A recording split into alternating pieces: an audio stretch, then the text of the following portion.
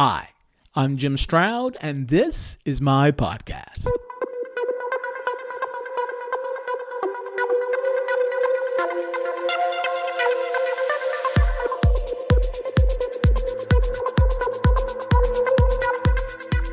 A recent article from Scientific American caught my eye. The headline was this: social media has not destroyed a generation. And immediately, I felt a surge of skepticism. I'll share some quotes from the article and my opinion after this message from my sponsor.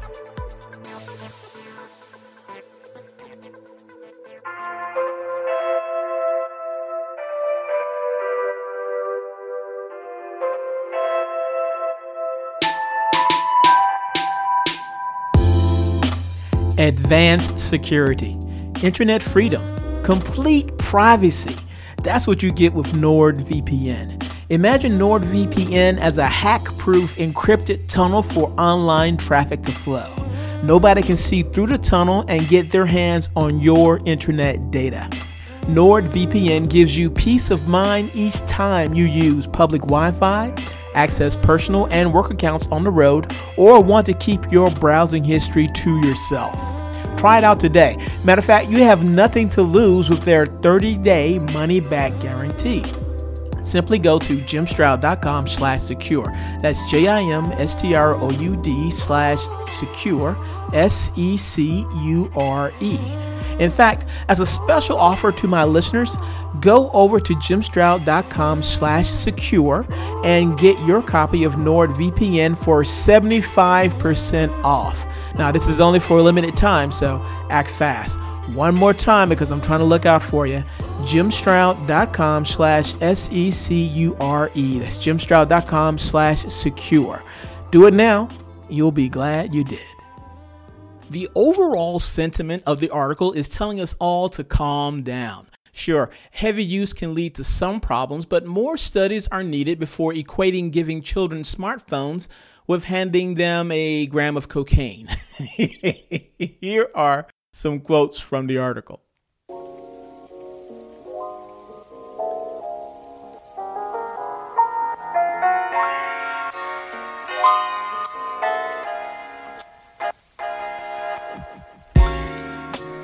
Quote number 1.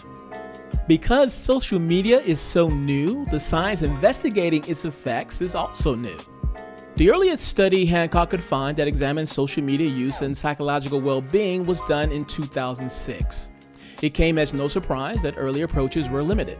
Physician Brian Primack, who headed the Center for Research on Media, Technology, and Health at the University of Pittsburgh until moving to the University of Arkansas this year, likens the field to initial research on nutrition. He says, it took a while to say, let's split out fats and proteins and carbohydrates, and not just that, but let's split out trans fats and polyunsaturated fats, he says. It's important for anyone who's doing good research to adapt to what's going on. Primack points to his own early work, such as studies that looked only at overall social media use, as examples of what will not cut it anymore. He says, you might be spending 2 hours a day clicking like on pictures of cute puppies. And I might be spending 2 hours a day having violent clashes about politics and religion and other hot button issues. Studies like my early one would count those activities the same. End quote. And here's quote number 2. Teenage media use has been a particular concern because of the ubiquity of smartphones today and because adolescence is such a formative period of development. In choosing what to worry about, parents have followed scientists' lead, says psychologist Candace Odgers of the University of California, Irvine. They worry mainly about how much time their children spend online without giving equal attention to the critical question of what they are doing there. Odgers' own work suggests that amount of use is not the problem. In a study published online this summer in Clinical Psychological Science, Odgers Michaeline Jensen, if I'm pronouncing that correctly, of the University of North Carolina at Greensboro and their colleagues followed nearly 400 adolescents for 2 weeks, sending questions to teenagers' cell phones 3 times a day. The study design allowed them to compare mental health symptoms and technology immersion daily, as well as over the weeks of the study. Was media use associated with individual adolescents' well-being? The answer was not really. Routines in place at the start did not predict later mental health symptoms, and mental health was not worse on days teenagers reported spending more or less time on technology. End quote.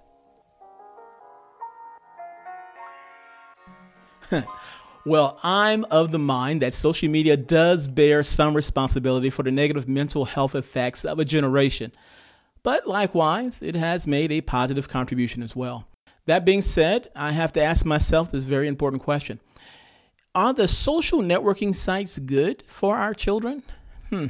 I'll debate that after this.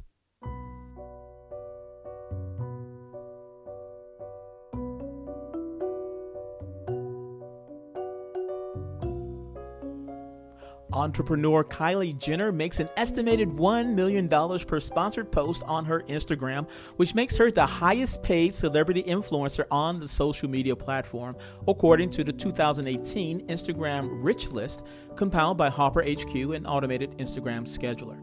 Jenner is followed by singer Selena Gomez, who gets $800,000 per sponsored post, and star soccer player Cristiano Ronaldo, who earns $750,000.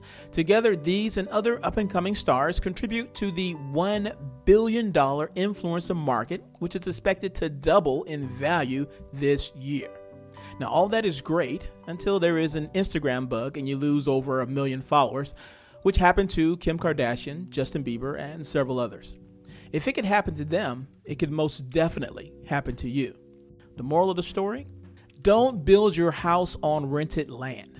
I suggest you do what I did and get your own mobile app with Superpass. Superpass makes cutting-edge content apps easy, instant, and affordable. So whether you already have content or are looking to start making money by selling your podcasts or videos online, Superpass can help. So sure, build up an audience on social media, but drive the traffic to a property you own, and that property should be Superpass. For more information, visit Superpass at www.superpass.app. That's www.superpass.app.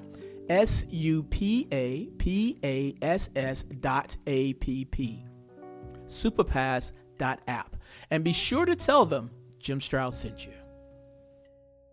When it comes to social media, or anything substantive for that matter, there are studies that are pro and some are con. I'm going to share a few from both sides as they relate to social media and children from a website I've recently discovered, appropriately named procon.org.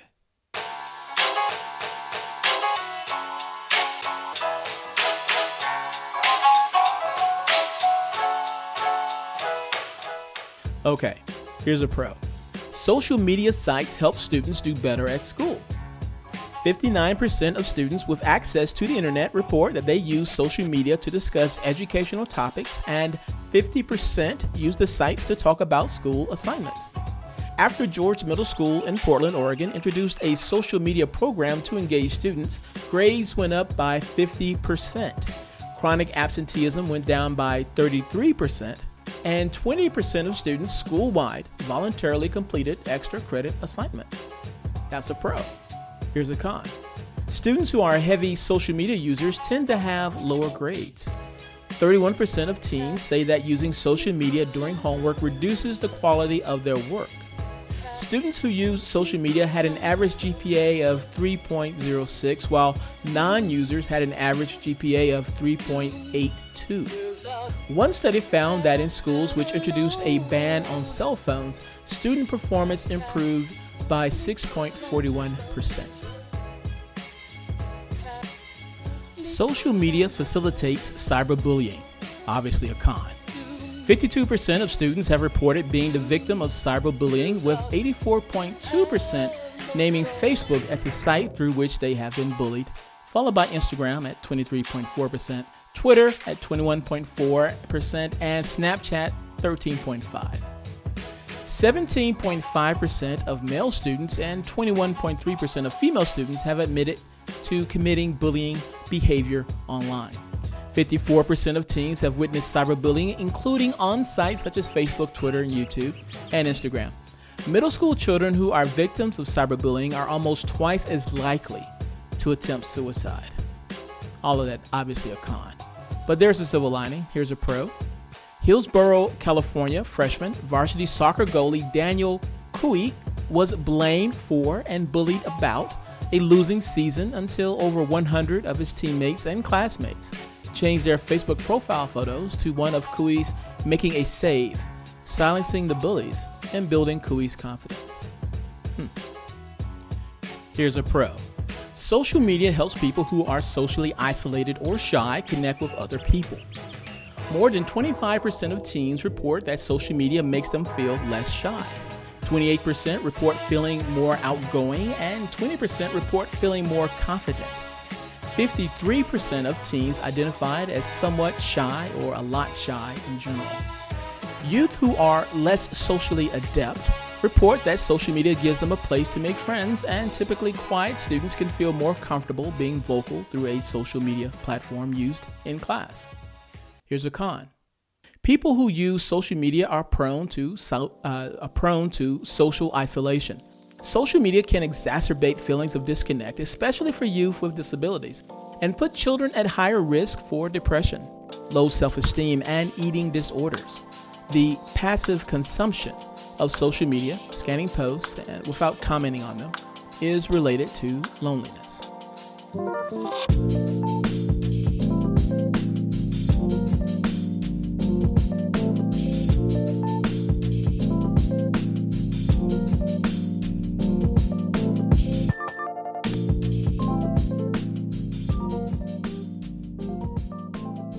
So the question is, are social networking sites good for our children? Well, after sharing all those studies and others, I still don't have a definitive answer. After all, I think back to my generation and how many of us grew up with our eyes glued to TV screens, and we came out all right, even though there were concerns about too much TV having adverse effects on us back then. Maybe it all comes down to us just knowing our children and acknowledging that each child is different. Keeping in mind also that perhaps, just perhaps, us blaming social networking sites for a child's aberrant behavior could be a way to cover up our failings as parents in not disciplining our children enough. Just a thought. What's yours?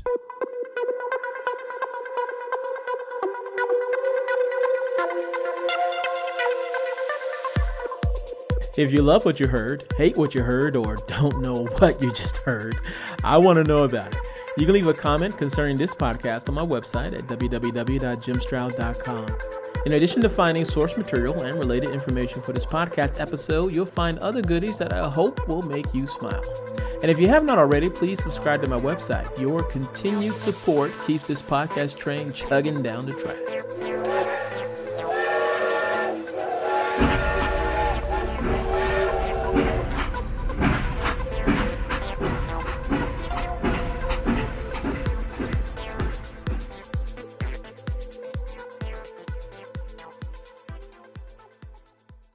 Ever heard of Stoicism? Chances are, if you have, you've heard of Stoicism with a lowercase s and not Stoicism with an uppercase S. Lone wolves, no emotions, antisocial behavior, cold indifference. All that is Stoicism with a lowercase s. Stoicism with an uppercase S is the ancient Greek philosophy and virtue ethics framework that centers on service to the cosmopolis, to include your family, friends, community, and planet, and the development of a good moral character. My name is Tanner Campbell, and I'm the host of Practical Stoicism, a 3 times a week podcast teaching Stoic principles and concepts to anyone interested through the exploration of texts and deep dives into various moral topics. You can find Practical Stoicism where you're already listening to podcasts by searching for Practical Stoicism or by going to stoicismpod.com. I invite you to give it a listen today. You just might like it.